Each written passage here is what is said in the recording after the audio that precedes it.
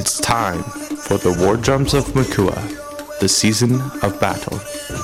Sponsored by South Pacific Health, Savage Music Studios, and Life Extend Unlimited.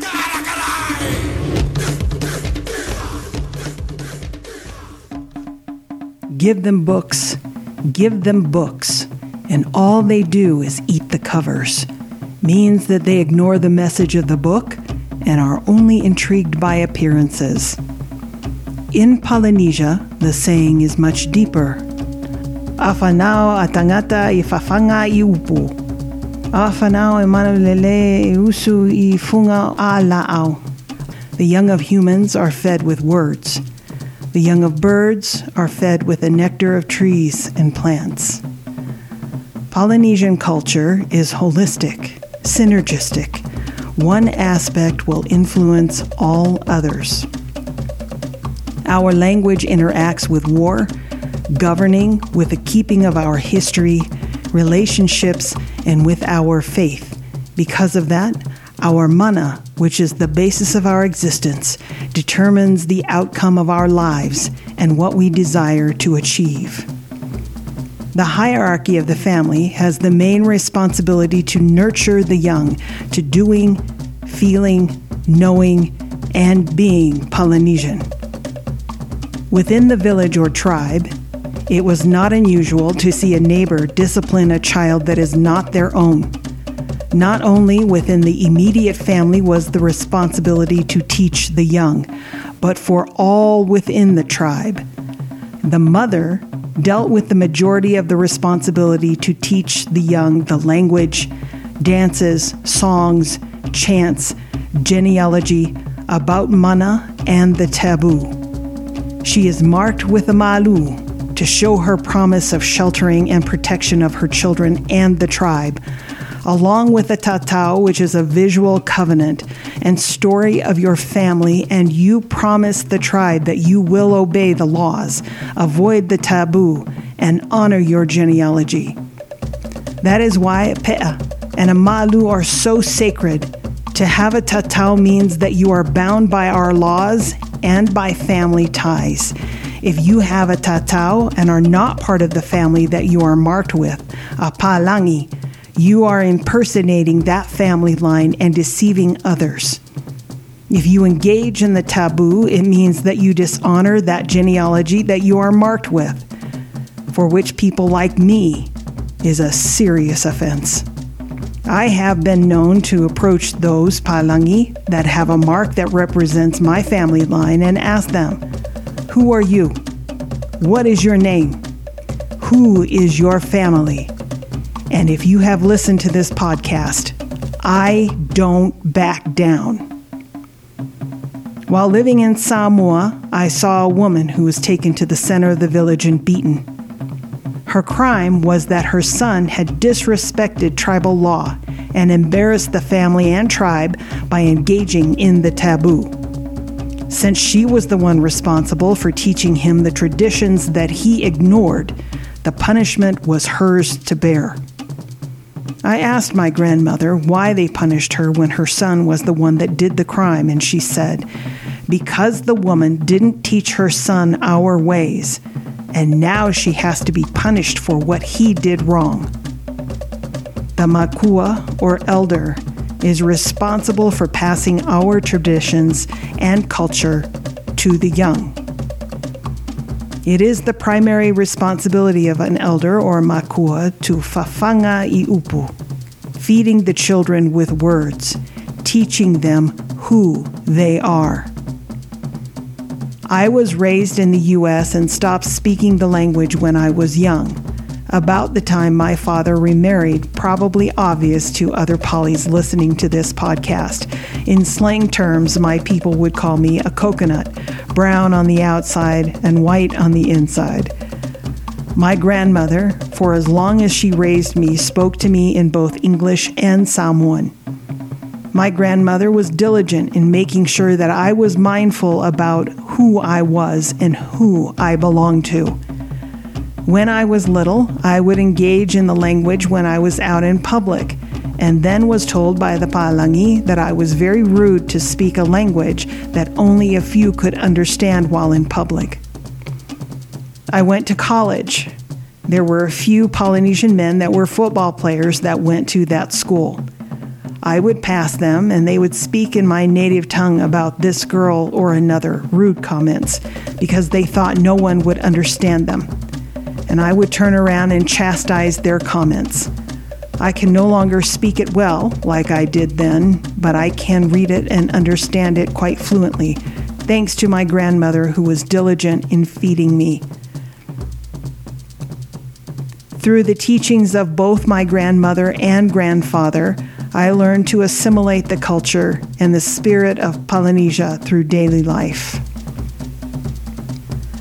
When I was younger and raising my children, there was an opportunity after receiving my titles that I represent some of the Polynesians at a U.S. White House initiative. At the time, I did not agree with U.S. policy on the South Pacific, and after an undersecretary had said some pretty rude, insensitive, and racist comments about our people, I refused to go. My grandmother came to my home and proceeded to convey a fono, or counsel, for my actions. I was placed before her feet. She held my oto-oto, which is a staff that is used in matai or chiefly meetings, and began to talk about respect, honor, and service, and began to beat me with the staff, same as the woman who I saw beaten in Samoa. After my beating, she started a Samoan song. The rest of the family and I began to sing the song with her, and suddenly she stopped singing. She looked at my children who were sitting away from me and told them to sing the song.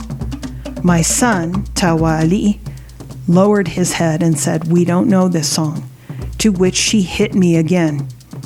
She started another song, and my children did not sing that one either, and I was hit again.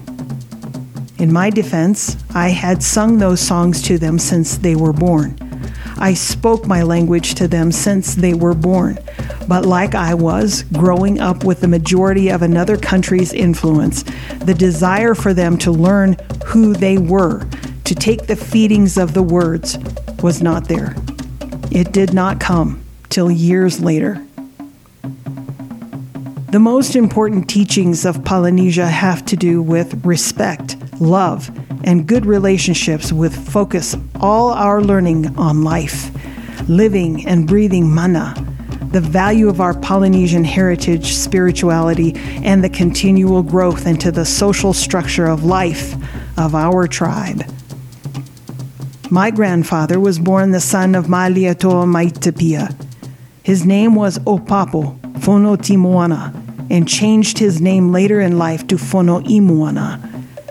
His father was not happy with his decisions to become a healer and a spiritual leader, or ta'itai fa'aleanganga, instead of a king, according to my grandmother. It caused a lot of hard feelings between them, but the call for my grandfather to be a spiritual leader as well as a healer was so strong that it broke family ties. Something that is hard to do among Polynesians because we are so bound by the tatau and blood. Later in life, much later, the two did reconcile their differences. My grandfather spent his life proselyting for his faith and healing the sick. He did not collect anything of value, which is not the custom. If you can heal, the people pay you with what they have or all they have, and that sometimes includes titles to lands. But even after treating them, even sometimes after raising the dead, my grandfather would walk away with nothing. The Polynesians have a custom that when their elders are old, it is the duty of the eldest child to give the parents their firstborn to serve them in their so-called golden years, which is how my grandmother came to live with her grandfather. After the adoption, you call them mother and father respectively. My grandmother was a remarkable woman. She was actually a small woman, but had so much tenacity that she appeared large. Her father, as she called him, was a Talmasia, and a very famous one.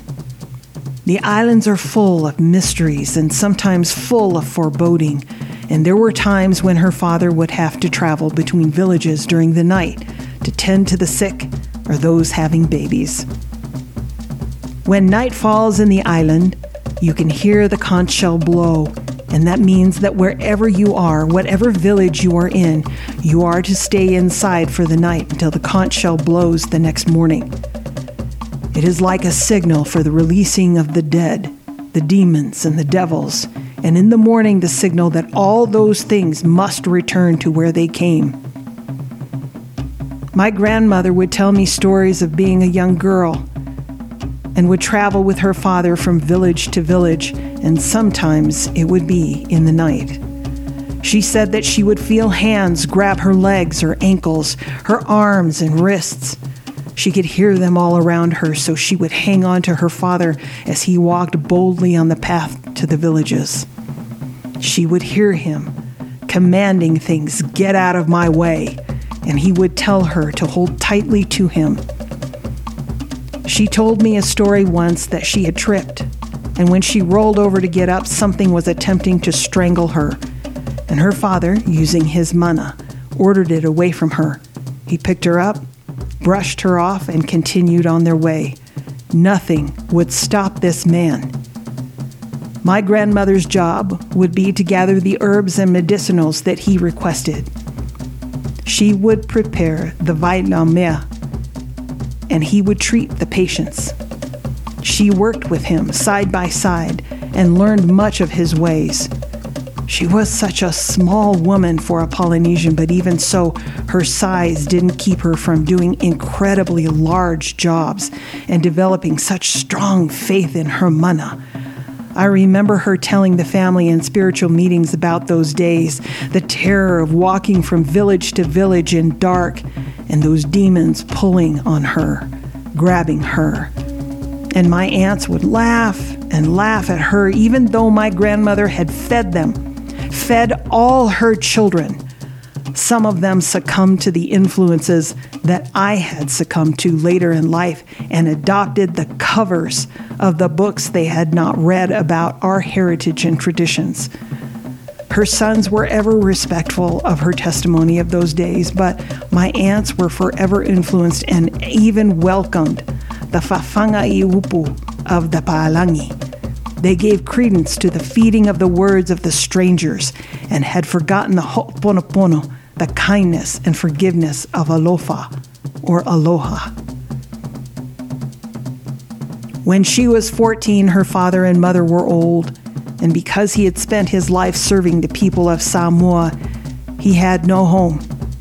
The prince had no castle, and the Samoan follies are heavy buildings, too heavy for an old man and woman to build themselves. My grandfather did not seek the titles he was born to inherit, and so no village would support the building of his home. The posts are large and very heavy. It is the equivalent of a log cabin. It is said that Tangaloa, the god of heaven, invited all the taufunga from around the island to have a whānau, a meeting, in Manua. For days they met discussing the design for the whale and could not decide. Then finally, Tangaloa said, "Make it dome-shaped like the sky." It takes months to prepare a whale because it is so labor-intensive. Most of the architecture of the whale design comes from the constellation of the stars, and the position of the whale is constructed by prevailing winds. There is no concrete, but the foundation is built from back-breaking rocks gathered from the sea. The lashings made from coconut fibers soaked in seawater by the basketfuls, and then thousands and thousands of yards must be finely braided.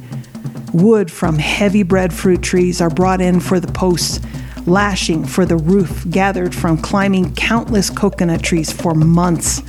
Usually it takes a good part of a village to build a whale.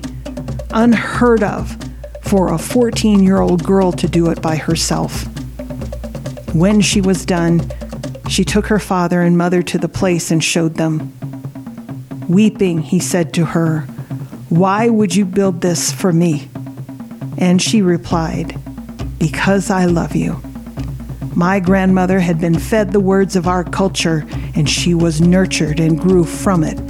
Her mana was strong, and her determination steadfast in her ho'oponopono.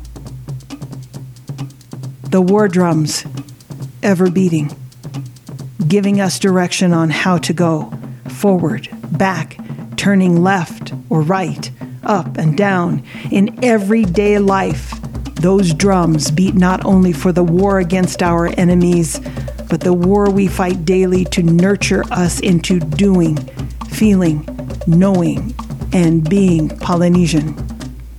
When our mana is strong, we feel the rhythm of the words we are fed as youths, and because my grandmother still lives in my heart, because she fed me the words that made me who I am, the war drums of Polynesia still beat on.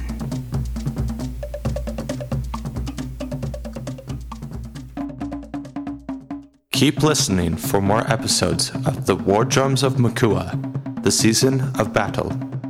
Brought to you by SouthPackHealth.com. The wisdom of the past is the health of the future. SavageMusicStudios.com and Life Extend Unlimited. The taste you know, the results you prefer.